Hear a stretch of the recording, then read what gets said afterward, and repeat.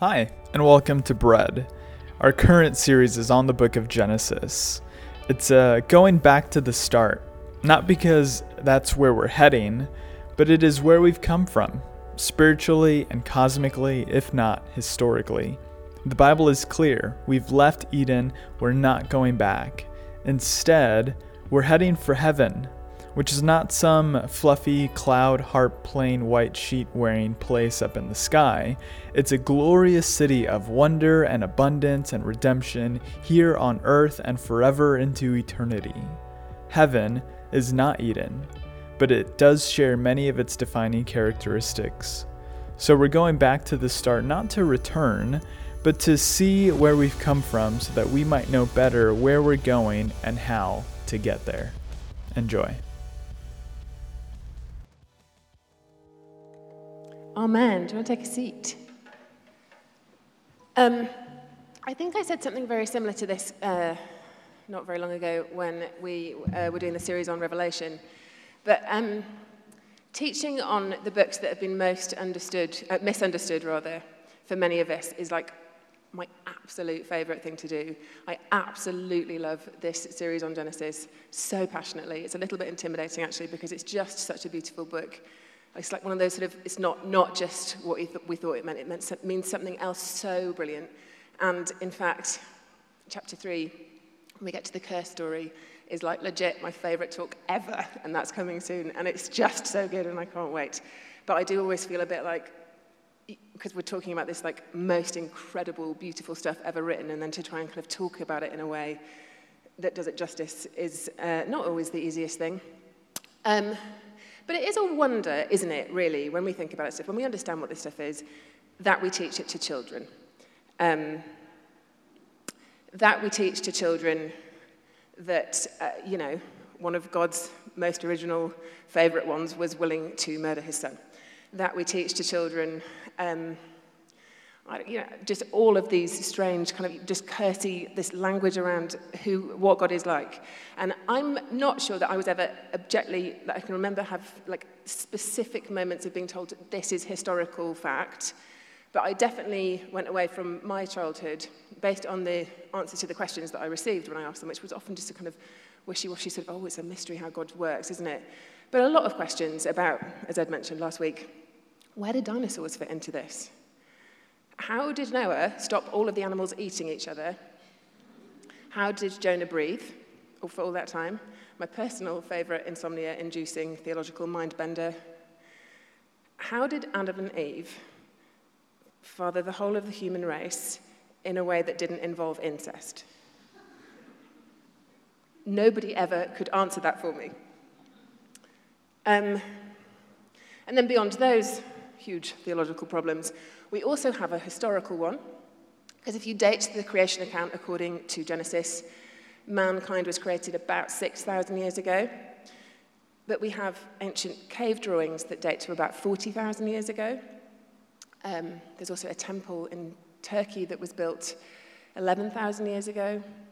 Plenty of other stuff that predates the stories of the Hebrew people about their understanding of the beginning of time by millennia. And then, the more we delve, there is a plagiarism issue, specifically about now the first 11 chapters of Genesis, but there are striking similarities to creation myth and cosmology that are known to predate these stories. Ugaritic literature detailing, for instance, a pattern of a divine week activity, 6 days of action followed by a day of rest, or the Epic of Gilgamesh, which you may well be aware of, that has a story about a massive flood caused by a wrathful god, and a hero who builds a boat and fills it with animal and grain, and then sends out a dove to check for dry land, a story that predates the Hebrew Noah and Ark story by about 1.5 millennia. For the record, a lot of Christians today believe that what I'm saying is absolute heresy, so don't just take my word for it, do your own research. But there is a troubling amount of historical data that says quite clearly the Mesopotamian stories came first. And the thing that I think I would also disagree with those Christians who believe something else is whether or not this is written in a context that we're supposed to impose our post-Enlightenment fact, truth, right, wrong understanding of literature onto. Because those words weren't really anything to do with what this was written about. And I'll come back to it, but the point has nothing to do with plagiarism, actually. It's all about how these ancient stories were retold about, in those versions, very angry, chaotic gods, and how we have this understanding of this different kind of God, but we'll get to it. But just to follow this thought down a tangent that feels quite relevant this week, there is no clear, biblical, right, fact, truth answer to the question, what does it mean to be human? And how should we all be human together in our cities and nation states? And how should we make decisions together about laws, about life, about rights, about our bodies? None of the Bible, none of it, was written in the context of democracy, whatever we still hold that word to mean. And as we saw in the Revelation series, the most stark warning given to the new church as it grew around its belief in Jesus, mainly among the poor and the oppressed, lest we forget, was beware, beware, beware how power and influence will corrupt this gospel. This gospel wasn't written to ruling classes about systems of government, and it absolutely doesn't give us clear answers to many of the big questions we're asking today. And I want to be very, very careful because I know that there will be profound depth of feeling about the big issue that's been in the news this week after the Supreme Court leak. I know that there will be profound depth of feeling on every single side. And I am not saying don't feel strongly. I am not saying do not campaign to stand up for the things that you feel strongly about, that you feel called to campaign around. Heck, yes, justice is what we're called to. But what we need to be very, very careful about is claiming to know what we think God thinks about what happened this week. It is my strong belief that God is uniquely able to think and feel many things at the same time and hold space and feeling for an infinite number of us, everyone, everywhere, all at once. Do you know what we can certainly know? That in all of this, our call is to love. In all of this mess of being human together, Jesus taught a crowd that when they love each other, they are being most like God. Not when they correct each other, not when they blow each other away with the best moral argument, not when they have the best scriptural verses to defend their position. Man, I have seen a lot of verses hurled around Twitter this week. Love them. Love your enemies. Don't call them monsters. Pray for them. And I would include invite them into civil discourse. Listen to them. It was always the most difficult part of this. Shed the weight of the Enlightenment's doctrine of true versus false. The sort of thought that there is a right way to organize humanity and we shall make it happen. Do you not think we'd have worked that out by now? Even if we go to the basic things that I think we probably all can agree that the gospel says, like we look after the oppressed. Just take that for a sec. Which oppressed? Sometimes oppressed people's needs and views conflict. There is no answer to how we're supposed to organize. Not one true one. What we have to do as mature Christians is accept that being human involves some mess. And what we have to know is what God says about his good order. And now, as it happens, the ancient Hebrews were very familiar with this mess. And the story we're looking about this morning is about the order. So it starts the whole origin story of Genesis, it starts, as Ed looked at last week, with formless chaos. The era in which the Old Testament came together is very significant. And I know that Ed mentioned the exile last week, and I know that we go on and on about the exile, but I want to make sure that we know why it's so important that we get that these books originated then. And when we say originated, it's not, of course, that they were written from scratch at that point, but older writings and the whole oral tradition, which was made up of different genres of historical accounts, lists of names, songs, poems, pieces of art. They were collated and edited and compiled at this point with a very specific purpose. Because let's just think about it for a second. The exile, this all is lost point, after they've gone through everything, got to the promised land and built the temple and done all that, And they've lost it, been ripped from their home and taken away. And then in 539 BC, they are returned from captivity to this land that has been completely destroyed. So it's the equivalent for us returning today for an exile that began in 1974. So anyone under 50 in here, that's most of us, isn't it? We've never worshipped in the temple. We've never known anything other than captivity. And I think that probably I am now going to do a dangerous thing of projecting a lot of Western individualism onto this. But there had to be a certain amount of those generations returning that were like, who is this God? This rubble is the promised land? What does he even promise us now that our grandparents and their grandparents have screwed it all up? Are we even still God's chosen people?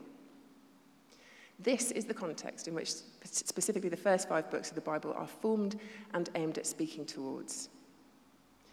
Genesis may well spell a lot of doom and gloom too about human sin and all the rest of it to us, but actually it's a message of fundamental hope and optimism. The origin of origin stories about who God is and what he is like to this confused, lost generation. And so now as I read it, remember that these opening verses were written as poetry. It's a beautiful song of worship, the kind of which we'd see in Psalms and Proverbs, but purposefully written to be like a sort of overture to the whole of the Old Testament, and it would have likely been sung together at gatherings. And God said, "Let there be light," and there was light. And God saw that the light was good, and he separated the light from the darkness. God called the light day, and the darkness he called night, and there was evening and there was morning, the first day. And God said, "Let there be a vault between the waters to separate water from water." And we've just got a little image that I'm going to show you, or Isaac's going to show you very kindly, of what they believed that looked like, just so you can picture it in your mind as I carry on reading. There's water at the top and water at the bottom, and the earth is flat. So God made the vault and separated the water under the vault from the water above it, and it was so. And God called the vault sky, and there was evening and there was morning the second day. And God said, "Let the water under the sky be gathered to one place, and let the dry ground appear." And it was so. God called the dry ground land, and gathered waters he called seas. And God saw that it was good. Then God said, "Let the land produce vegetation, seed-bearing plants and trees on the land that bear fruit with seed in it, according to their various kinds." And it was so. The land produced vegetation, plants bearing seeds according to their kinds, and trees bearing fruit with seeds in it according to their kinds. And God saw that it was good. You might start to notice the pattern and the symmetry itself, which itself contains a message. So we've got the command, "Let there be," the execution, "It was so," and the assessment, "It was good." The pattern itself is a comment on the goodness of God's order. And God said, "Let there be lights in the vault of the sky to separate the day from night, and let them serve as signs to mark sacred times, the days and years. And let them be lights in the vault of the sky to give light on the earth." And it was so. And God made 2 great lights, the greater light to govern the day and the lesser light to govern the night. He also made the stars. God set them in a vault of the sky to give light on the earth, to govern the day and the night, and to separate light from darkness. And God saw that it was good. And there was evening and there was morning, the 4th day. And God said, "Let the water teem with living creatures, and let the birds fly above the earth across the vault of the sky." So God created the great creatures of the sea and every living thing with which the water teems and that moves about in it according to their kinds, and every winged bird according to its kind. And God saw that it was good.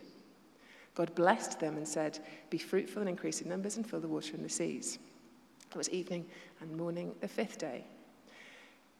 And God said, "Let the land produce creatures according to their kinds, the livestock, the creatures that move along the ground, and the wild animals according to its kind." And it was so.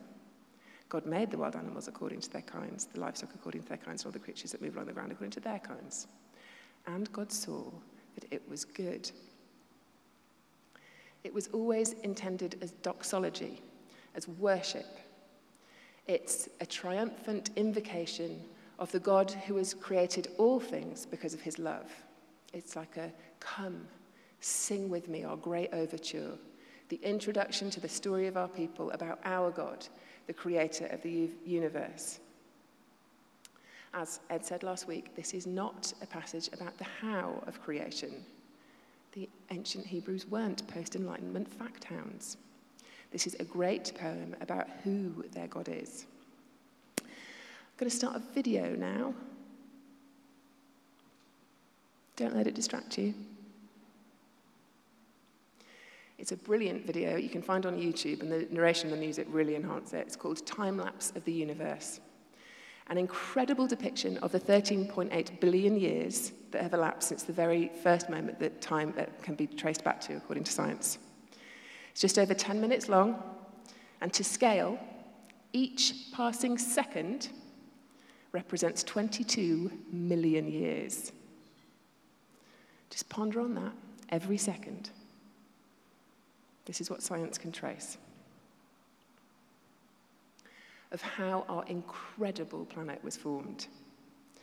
From this primordial cloud of gas, cosmic dust, and the forces of gravity, that whole systems of stars were formed through boundless space all those billions of years ago. We are one planet, circling one star in one galaxy out of at least 200 billion more galaxies. And Genesis was never making a scientific claim about that, but it was making a theological claim, a celebration of what our God is like. Say this with me and take a stance against the chaos. The Iron Age was brutal, exile aside.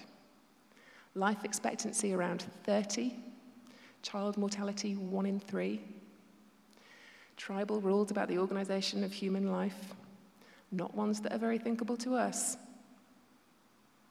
Experience his good order in the face of the pain and disorder all around us.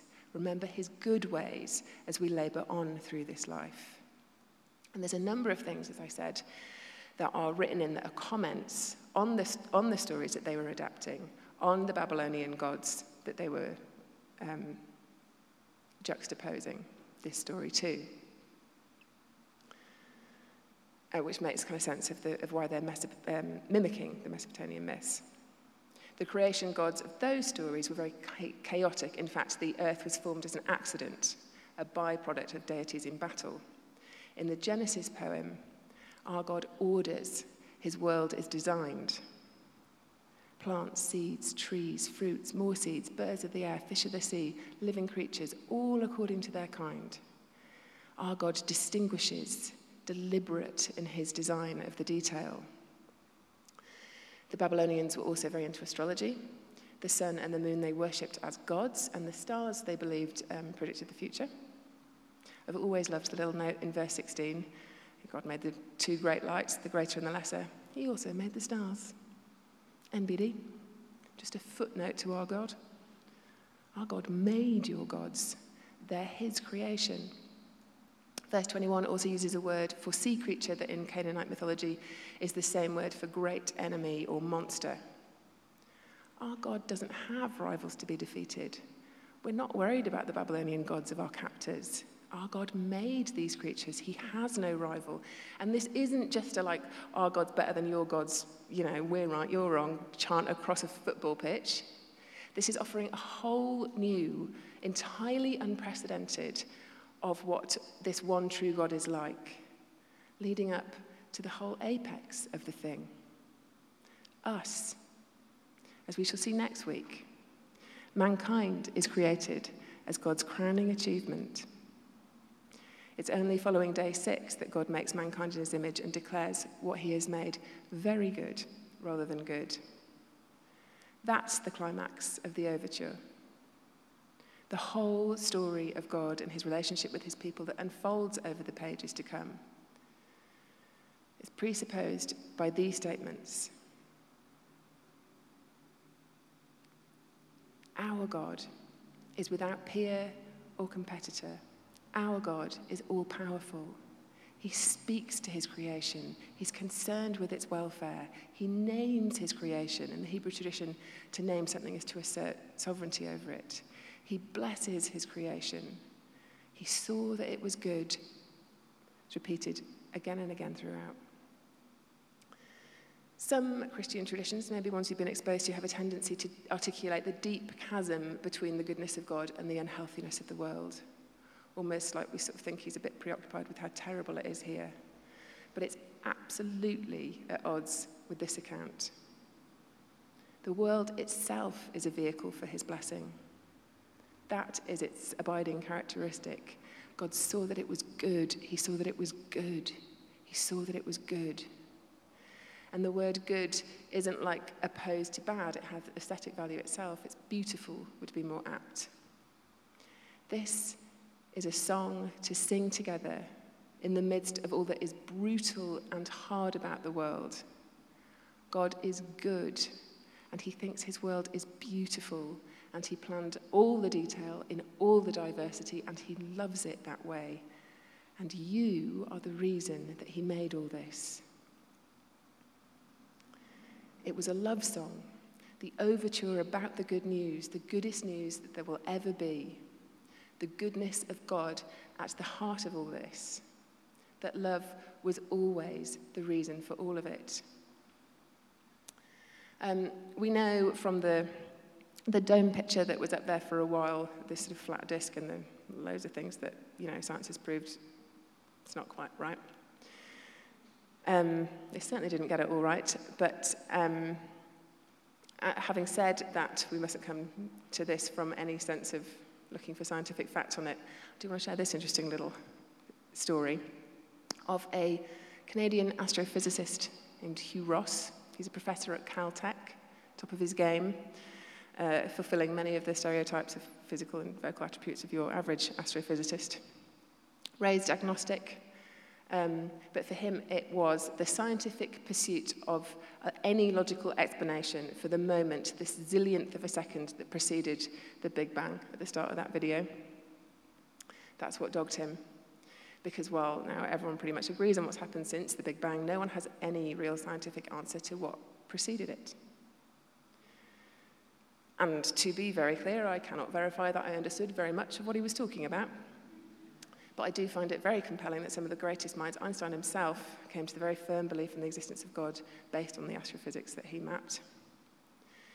So Dr. Ross sets out to find God and finds, via some other explorations, he gets to the Genesis 1 and 24 other references in the Bible. But he finds that what was written there is absolutely in keeping with the laws of physics as they're understood today. So obviously not the 7 24-hour period thing. He was aware that that wasn't a historical week.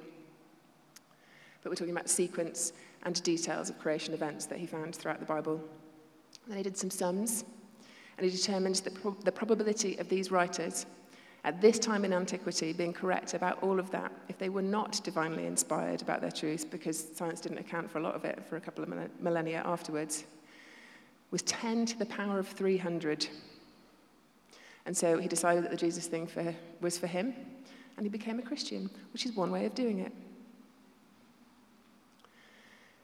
And I know the state of things,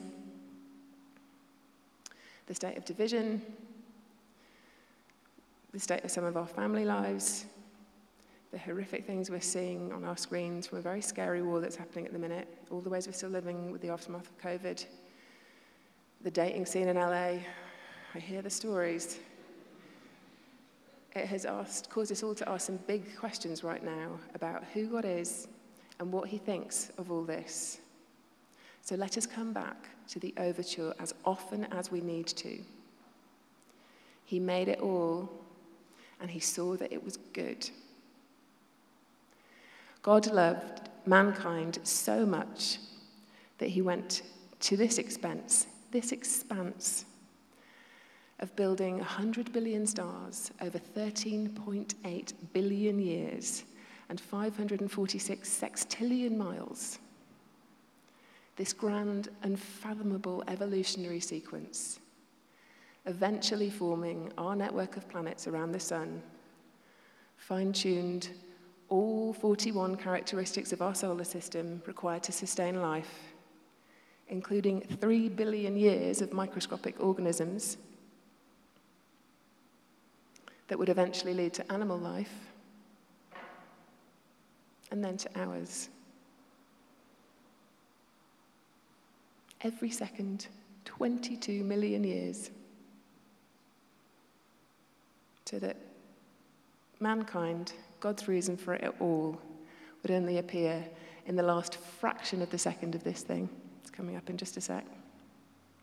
A time span outside of our comprehension. Also, that during this tiny era, oh, I missed it. I've seen it before, it's fine. Would know him. I mean, it's wild, isn't it? When you zoom out and you really think about it, it's wild. It's incredible.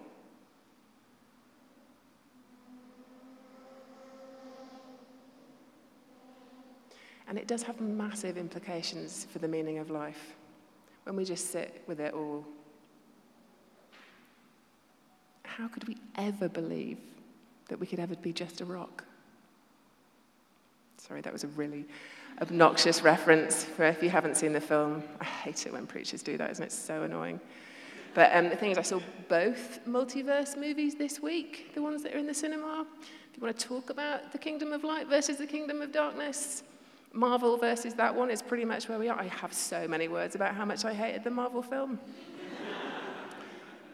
But that one is beautiful, flippin' heck.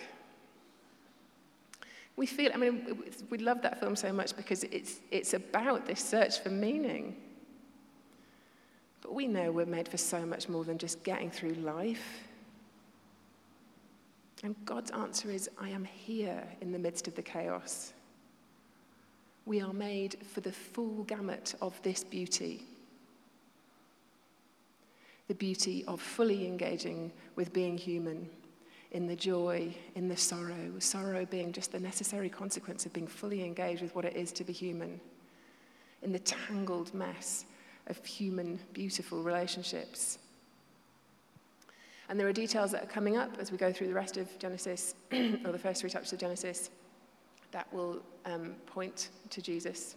They always did, these ancient post-exile Hebrews writing their post-exile stories, adding details that they couldn't possibly have known foreshadowed the good news, the goodest news that there will ever be, the total restoration of all that is broken in our beautiful world that Jesus brought and is still bringing.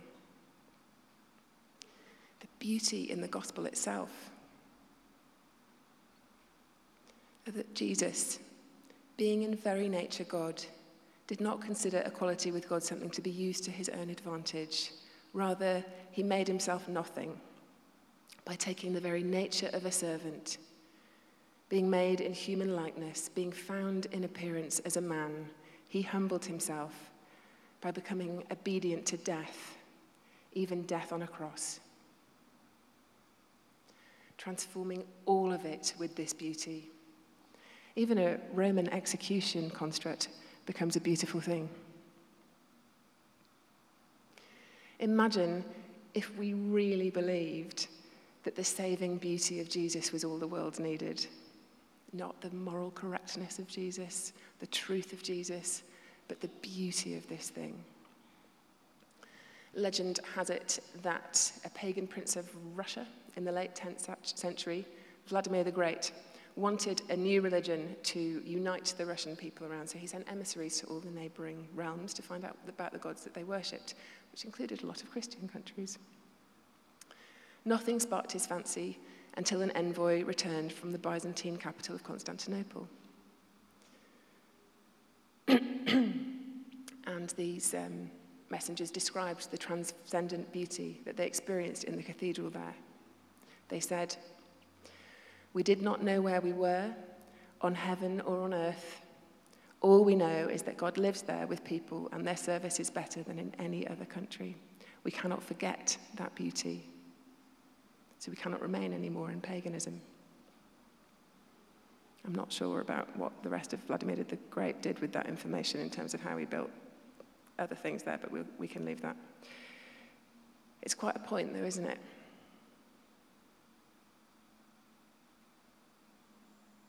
It's described somewhere else as the aroma, the pleasing aroma of Christ. That's how we're supposed to spread this. So I can't really talk about the creation account without a quick word to the creatives in the room. And by the creatives in the room, I actually mean all of us. Because if we're made in the image of God, then we are creatives, because it's what he's like. What he is like is someone who makes order out of chaos. So even if it's not something that you feel particularly has ever been affirmed in you, I'll say a quick word to you first. You are creative. You are creative. It may not look like it looks like in other people, but this is a part of what it is to be human. Find your creative outputs. They are very, very good for you. I was sitting there during the worship, and I don't know if you noticed, my daughter Margot was being quite disruptive, but her and her friend Charlie had drawn this monster out of many colours. They're both very good at art. This wasn't their best work. But she came and showed me it with a big smile on her face. And just the joy. Look what we made. Look what we made. That's what it's for. That's what it's about. Those of you working in creative fields, let remind you. Your good stories, your good music, your good buildings, taking and styling beautiful images, any way in which we collaborate in making depictions of the joy and the sorrow of the human condition, however we express our creative self, this is worship too. This is maybe a bit self-indulgent for a moment, but I had a quite powerful experience. I feel like God spoke to me about this because I do this part-time. I love parts of this thing. I also really want to write, and I've known that I wanted to write for a really long time, and I do struggle with just the time management aspect of life at the minute. And in a service a few months ago, I actually don't remember who was leading, but they said at the end of the worship, why don't you just right now tell God what it is that you're feeling right now. And what I was feeling right now was annoyed, because I'd gone through another week and I hadn't even opened my creative writing document that I keep trying to get to. And in this moment, I felt like God said, and when I say I felt like God said, I know that people say that. Basically, I had a thought, and then I experienced the Spirit in physical ways in my body that made me think, I think this might be God. And I felt quite emotional as I had the thought. But the thought, I believe, was God speaking to me, was, what if you really believed that the greatest act of worship you could make was writing these stories? This is our worship. And because this is Hollywood, let's just remember, this has nothing to do with fame. This has nothing to do with the internet praising us. This has nothing to do with the glory being ours. Let us not confuse these things. The one who made it is the one that this is all about. The one we worship. And as a church, we are so passionate about the creative arts being a message to the world again from the church. It has been throughout various points in history. The greatest art has been made by the church. I'm sure some of it's happening at the minute, but we want to invest in and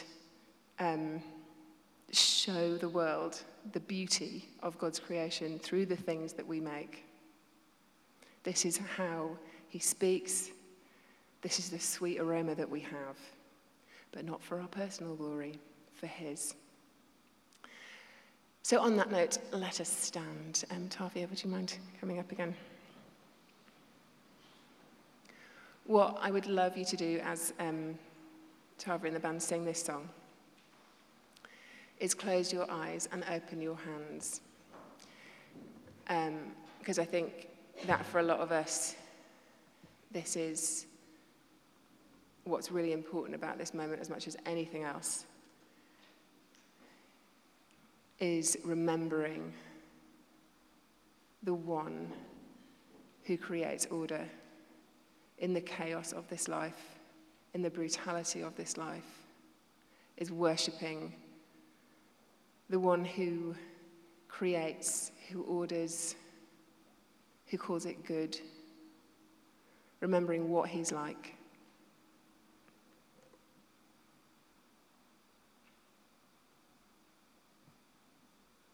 Come, Holy Spirit.